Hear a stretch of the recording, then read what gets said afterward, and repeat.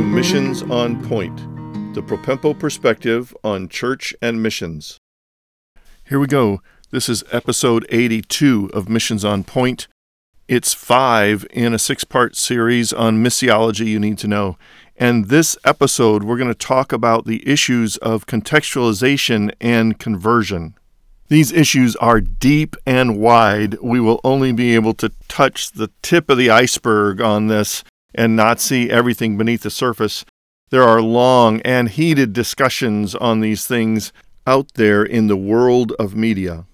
Misunderstandings or confusion about the issues of contextualization and conversion, especially fueled by Western pragmatism, have created all kinds of unfortunate results and trends sweeping the globe.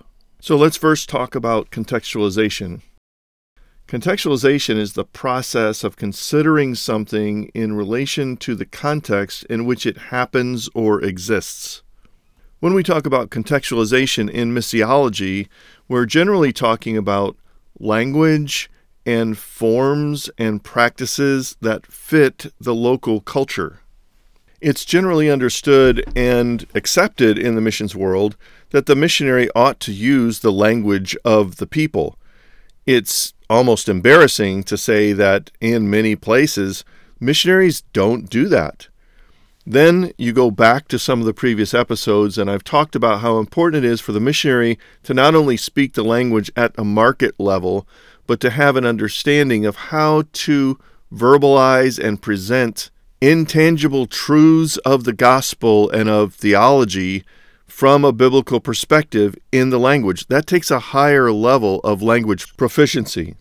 So this element all by itself kind of obviates the reason behind having local dialect Bible translations so that the people can understand the Bible in their own language. I remember running into a missionary who thought that the King James Version was the only version of the Bible that was acceptable and insisted that his tribal language group learn the King James Bible for their church services. That would be laughable if it was not so serious. I had a dear, astute Christian friend who had another friend who was a pastor that believed in the King James only, and he said, "I will not debate him because it's like having a duel with someone who has no weapon and no ammunition." It is an example of the height of Western arrogance to have that kind of stance. We need to express spiritual truths in the language of the hearers, that is the indigenous language, the language in its context.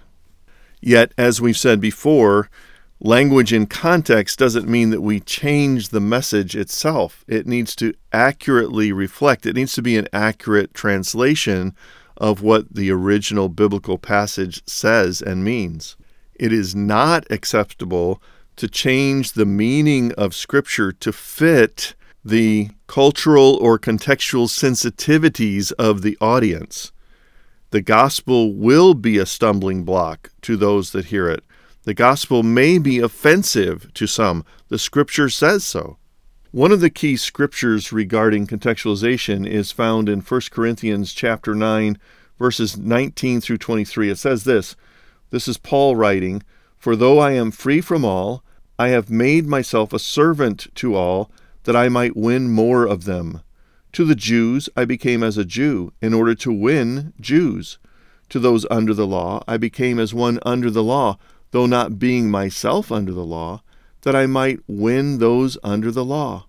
To those outside the law I became as one outside the law, not being outside the law of God, but under the law of Christ, that I might win those outside the law. To the weak I became weak, that I might win the weak. I become all things to all people, that by all means I might save some. I do it all for the sake of the gospel, that I may share with them in its blessings." Paul says that you need to redefine yourself and the manner of your communication to fit the audience. But that does not mean that you change the content of the gospel itself. We say this, let the stumbling block of the gospel be the message and not the messenger. Now, it's also true that as a foreigner, we're never fully contextualized into the context of our audience. People know that we're foreigners, whether we dress like them and speak like them or not. We're always going to have a little bit of an accent or less understanding or carry ourselves in a way that's different than them. People recognize that we're not one of them, but let our message be the thing that points them to the Bible and to Christ and the cross and the gospel, not letting our manner be any kind of impediment or stumbling block to their understanding of the clarity and exclusivity of that message.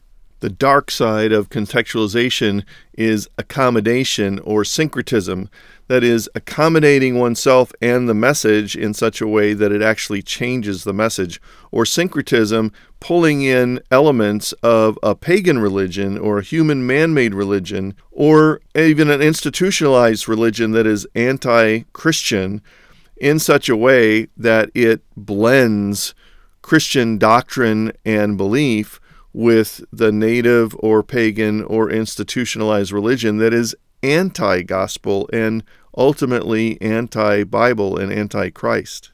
We certainly see these kinds of things in Western cults that integrate some man-made religion or some man-made insight or supposed vision to create a new religion that is actually not Christian religion at all and does not preach the true biblical gospel. And that's a danger on the mission field as well. We have heard of missionaries who go way beyond the limits of biblical contextualization to try to pose themselves as native religionists and ultimately get discovered for who they are and what they're doing and get kicked out of the country. It's embarrassing on a missionary point of view, but it is demeaning of the gospel of Jesus Christ to do those kinds of things. Let the stumbling block of the gospel be the message and not the messenger.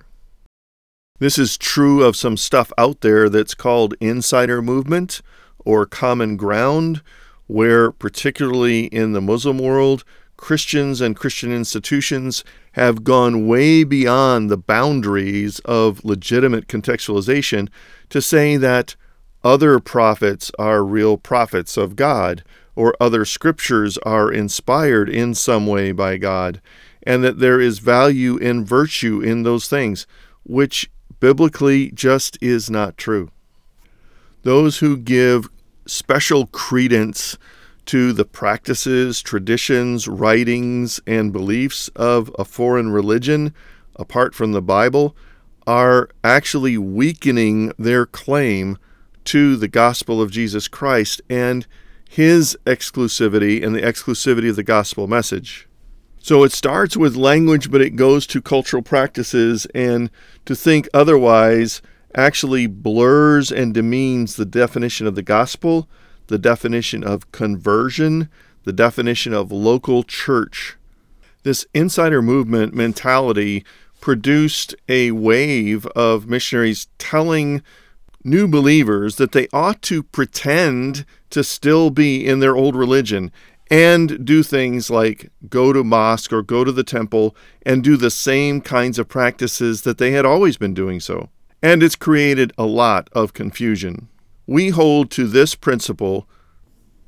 It is biblically and ethically inconsistent for a mature believer, like a missionary, to encourage or enable a new believer to present themselves and their religious practices in such a way as to intentionally try to mislead onlookers to think that the new believer is still an adherent to their former religion.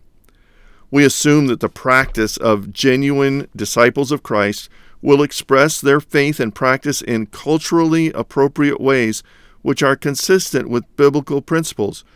This does not rule out culturally appropriate discernment regarding tradition, vocabulary, attire, food, events, etc., but it does rule out mature believers coaching new believers to continue in their prior religious practices, quote unquote, for the sake of witness. There are many movements out there like church planting movements, rapid disciple-making movements, those kinds of things, with several different names, which claim to have a methodology that rapidly reproduces believers and churches.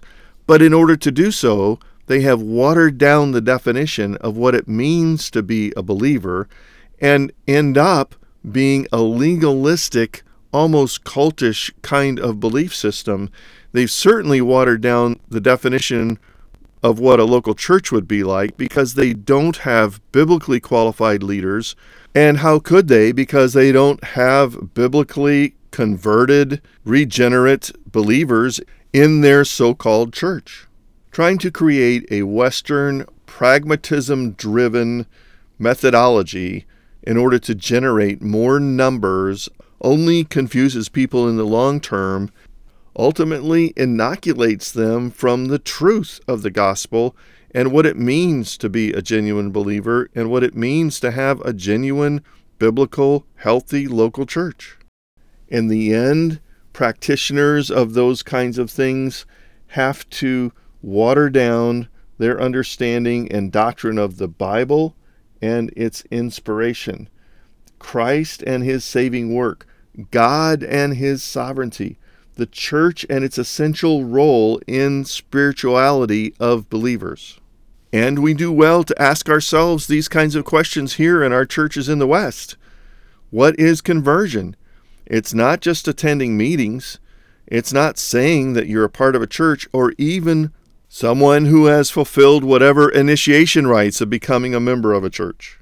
So an understanding of biblical conversion, that is a person coming to a realization because of the regeneration of the Holy Spirit in their heart that they cannot be saved through any works of their own, that God has provided a way of salvation through the work of the Lord Jesus Christ in his sacrificial death on the cross and resurrection, so that those who believe in Christ may be saved. And God pours out his free grace, not earned in any way by the believer, but the free grace of God granting salvation and adoption as a son of God into God's family. It's not checking off on a list of do's and don'ts. It's not fulfilling a certain set of requirements and going to X number of Bible studies. It's not even being baptized and saying that I belong to Christ. It's no works of man whatsoever. The person understands that they are a sinner, that they cannot do anything to earn salvation, and they receive the free gift of God in Christ through faith. So these key ideas of contextualization and conversion are real, both for us here on the home side in asking these fair questions of our church and practices, but also asking our missionaries and the agencies that they're under, are you following methodologies that genuinely contextualize the gospel and the message of the Bible in such a way that hearers can understand it and respond? And do we have a right view of conversion so that we're not causing people to actually fulfill some legalistic idea of conversion, but they're regenerate believers? And when that happens, then the foundation is set for further development of discipleship and growth of the local church and development of biblically qualified leaders into church planting by indigenous believers. Now, here's a word of caution.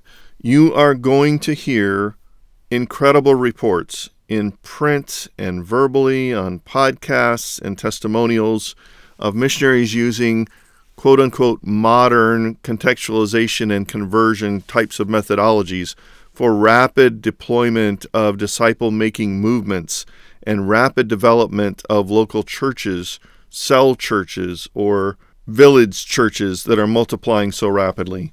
And I beg of you to prayerfully take your time.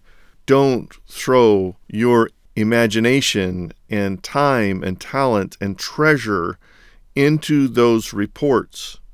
Step back and ask some questions about how they define a local believer, how they define a local church, Who are the leaders of these churches and small groups that are so rapidly multiplying? Are they properly trained and qualified biblically to be classified as a church leader? And it's a short circuit, but I'm telling you, they're not biblically qualified. Those believers are people that have followed through with a series of quote-unquote Bible studies in which they have been pushed to obey certain aspects of the expectations of the methodology and not given their heart and lives to Christ. In time, it will be proved whether or not the thing is from God. But by and large, the reports that I'm seeing and hearing across the world are that those that have claimed such huge numbers of responses are simply playing with the statistics. In 3 years' time, in 5 years' time, in 10 years' time, most of those statistics will be vapor.